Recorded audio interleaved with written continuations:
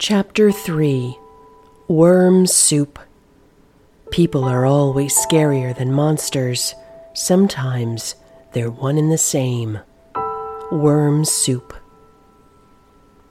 The last of her guests had left, and the beauty of the afternoon was at its peak. "Goodbye! See you in the spring! Don't forget to write!"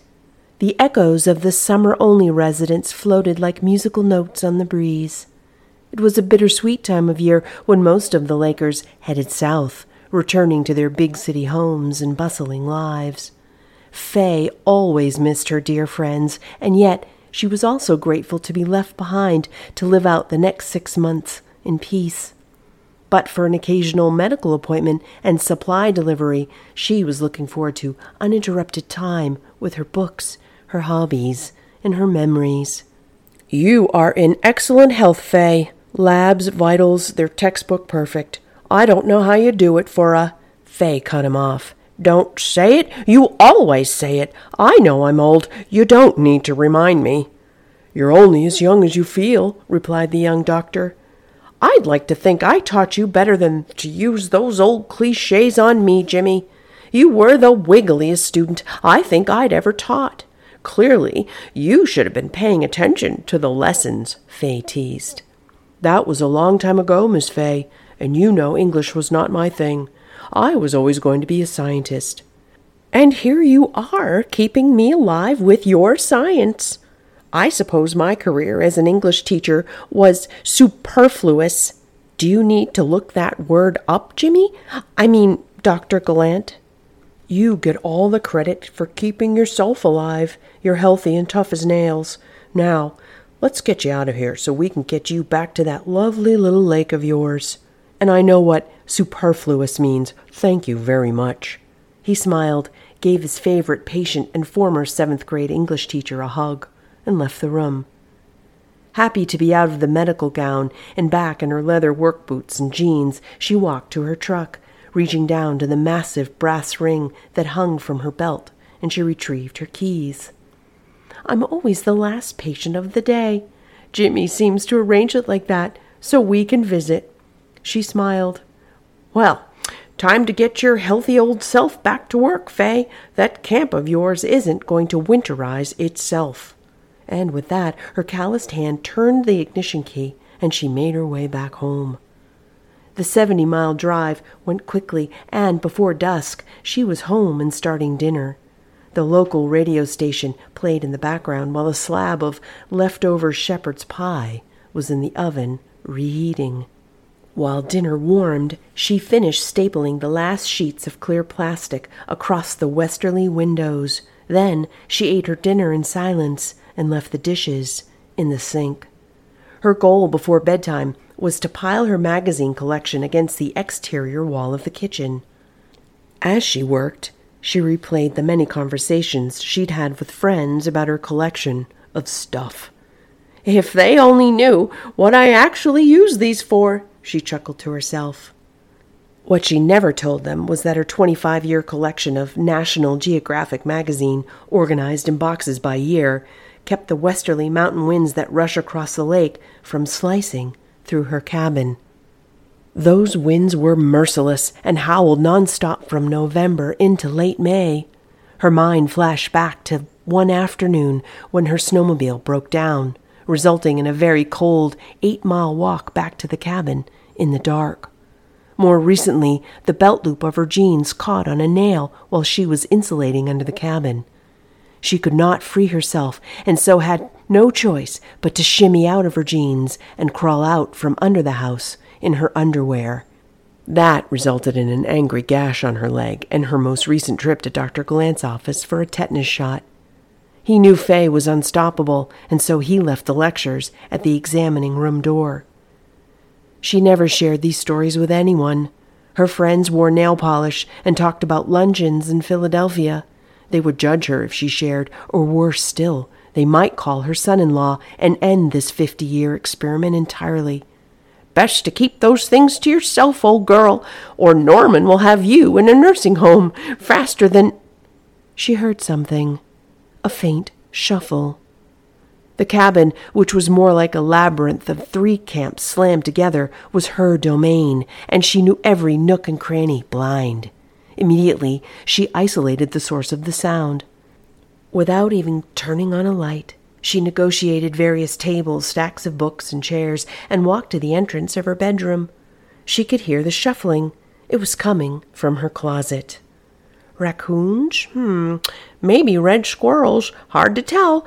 Well, looks like tomorrow's priorities are going to shift a little because it's too late to deal with this tonight. She pulled her heavy wooden captain's chair away from her writing desk and pushed it against the thin closet door. There. That should hold things over until the morning.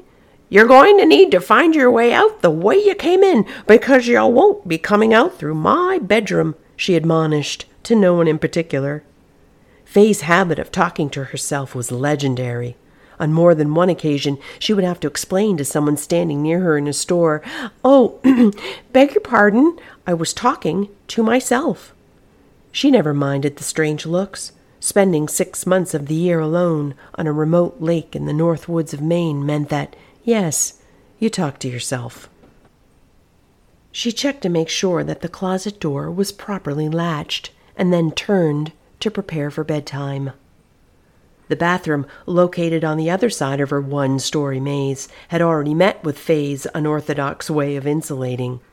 This meant that the moisture from her hot shower had nowhere to go but to cling to the plastic wrap that covered the window, the walls, and the rusty piping that stretched up to feed the shower. What Faye had learned the hard way was that once you completed your shower, you could not use any electrical devices in that room, including the light switch.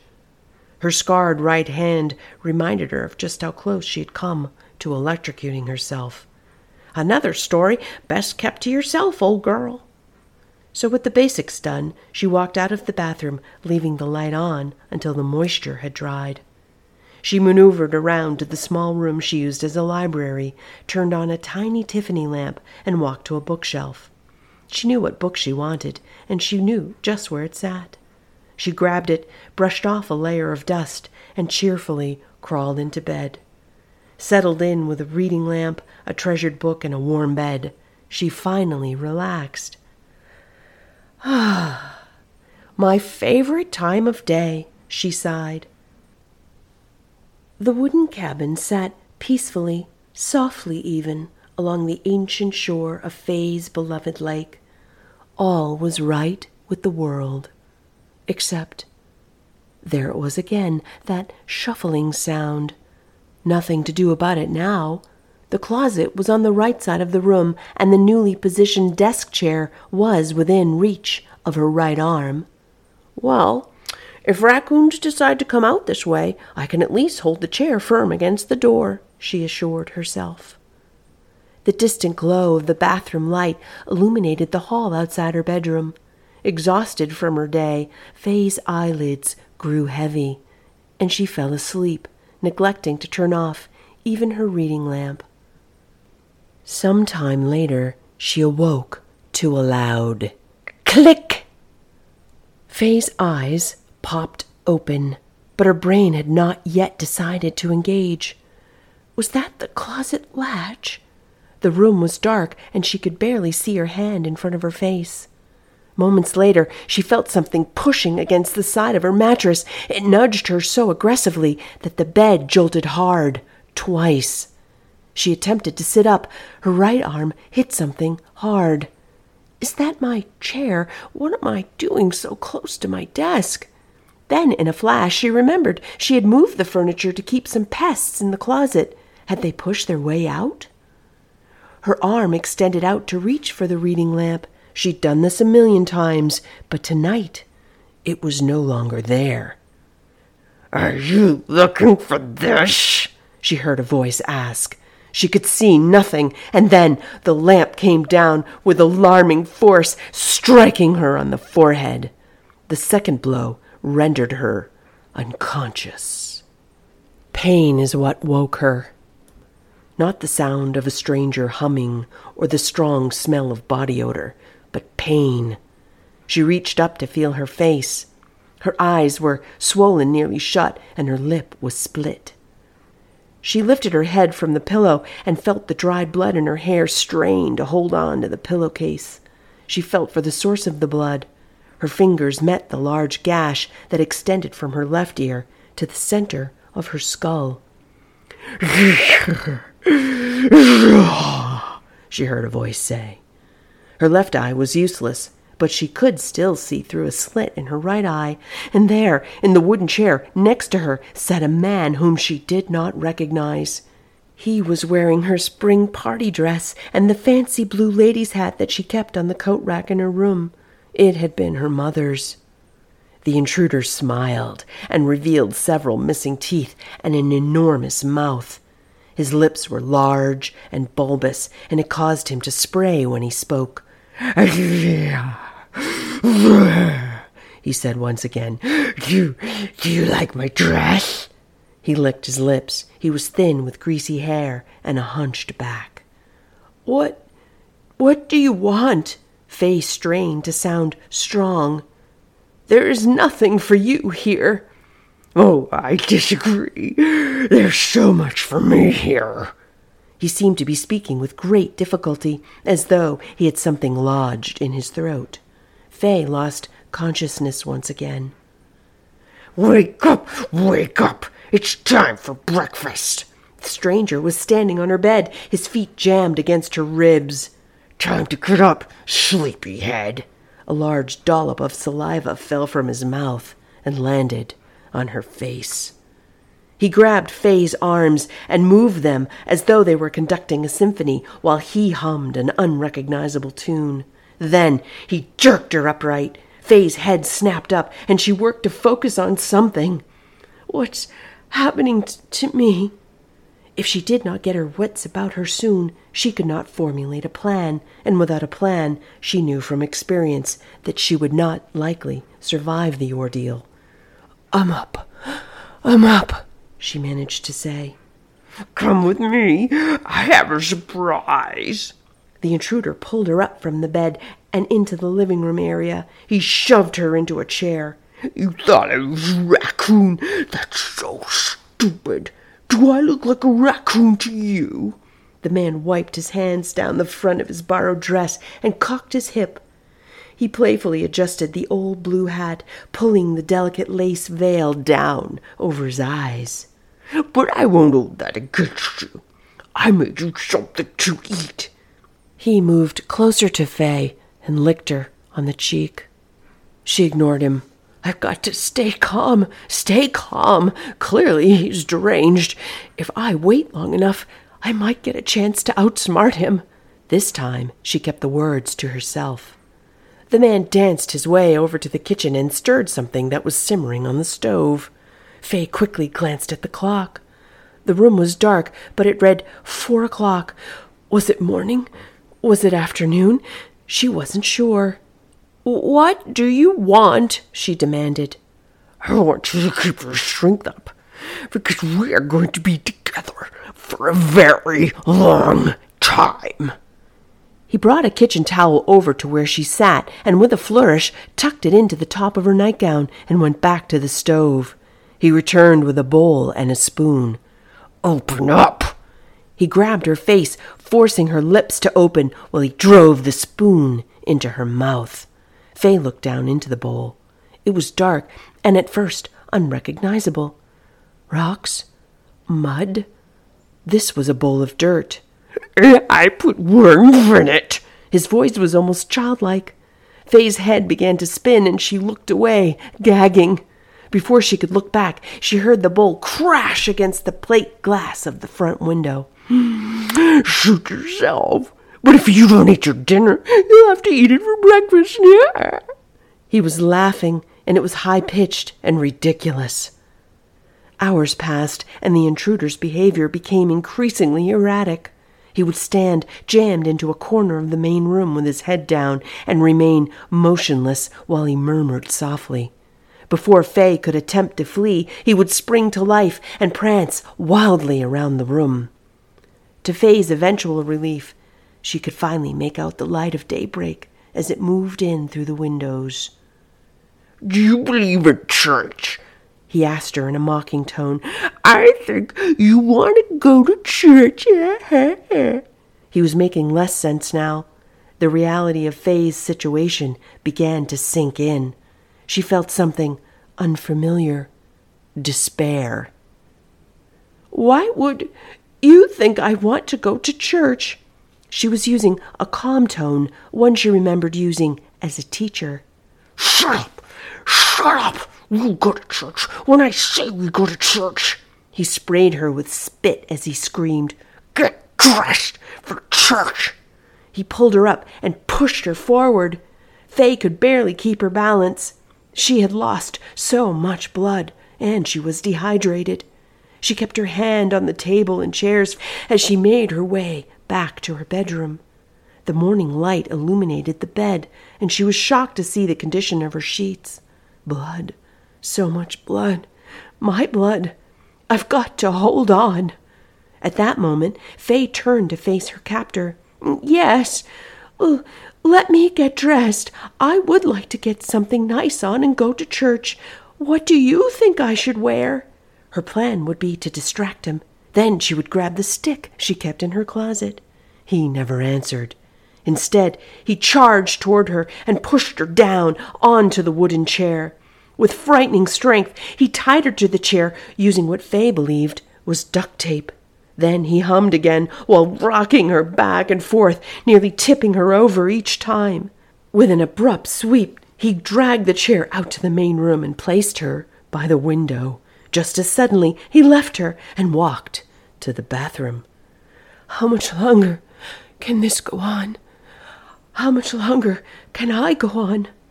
Faye heard the shower turn on. The madman jumped out of the dark bathroom and lifted the blue veil from his eyes. "Ta-da!" He clapped his hands together. "Now we are going to play in the water." Faye was desperate.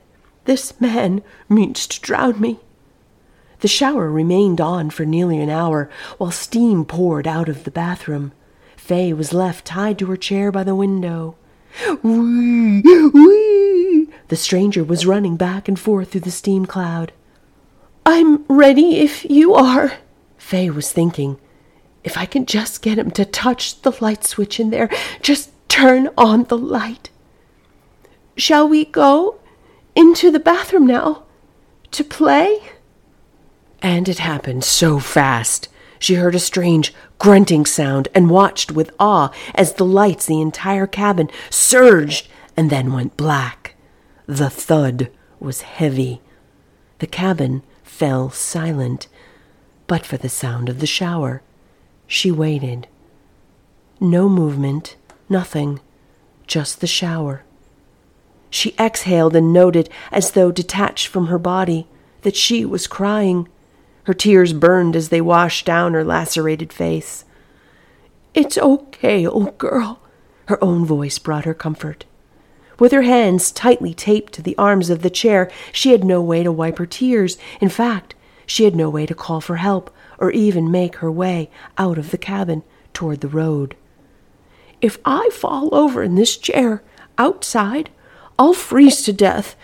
But if I don't let someone know I need help, well," she thought objectively, "I am going to die here, taped to a chair." The day slowly lumbered on until the sun began its late afternoon retreat. Shadows resumed their stations within the cabin.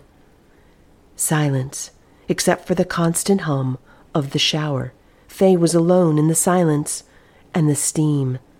Her head dropped down, and she hovered somewhere between sleep and consciousness. Another morning, a new sound, a truck, and a radio.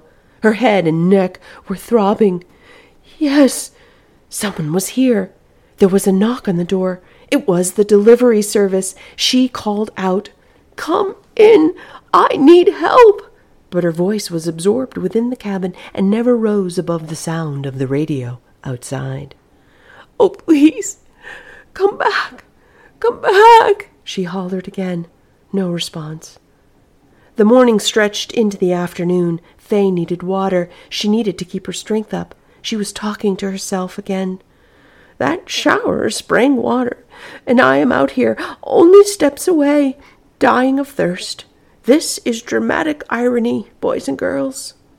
By late afternoon, as the shadows elongated again, she braced herself for another night on the hard wooden chair. Then she heard a vehicle. "Help! Help!" she half cried, half choked. "Please, hear me." Voices mumbled from the other side of the cabin door, and suddenly, with one explosive push, the door opened. "Fay, are you in here?" It was the sheriff. Within seconds, 2 of his deputies stormed into the cabin, guns drawn. "The back! Check the back!" one of them commanded. From the chair by the window came a voice, more determined than ever. "I'm right here, for God's sake!" The sheriff immediately dropped to his knees beside her and began cutting away the heavy tape that bound her arms. "Miss Fay, it's Sheriff Randall. You're safe now." "Oh, Nathan, I know exactly who you are, and of course I'm safe. But there is a dead lunatic on my bathroom floor, and I'm thirsty." As the sheriff helped her into his waiting patrol car, he started to explain how it was that they knew she was in trouble. But Fay interrupted him, half pleading and half informing him. "Nathan, you're not going to tell anyone about this, are you?" Worm Soup, written and performed by Bridget Emmons. Thanks for listening.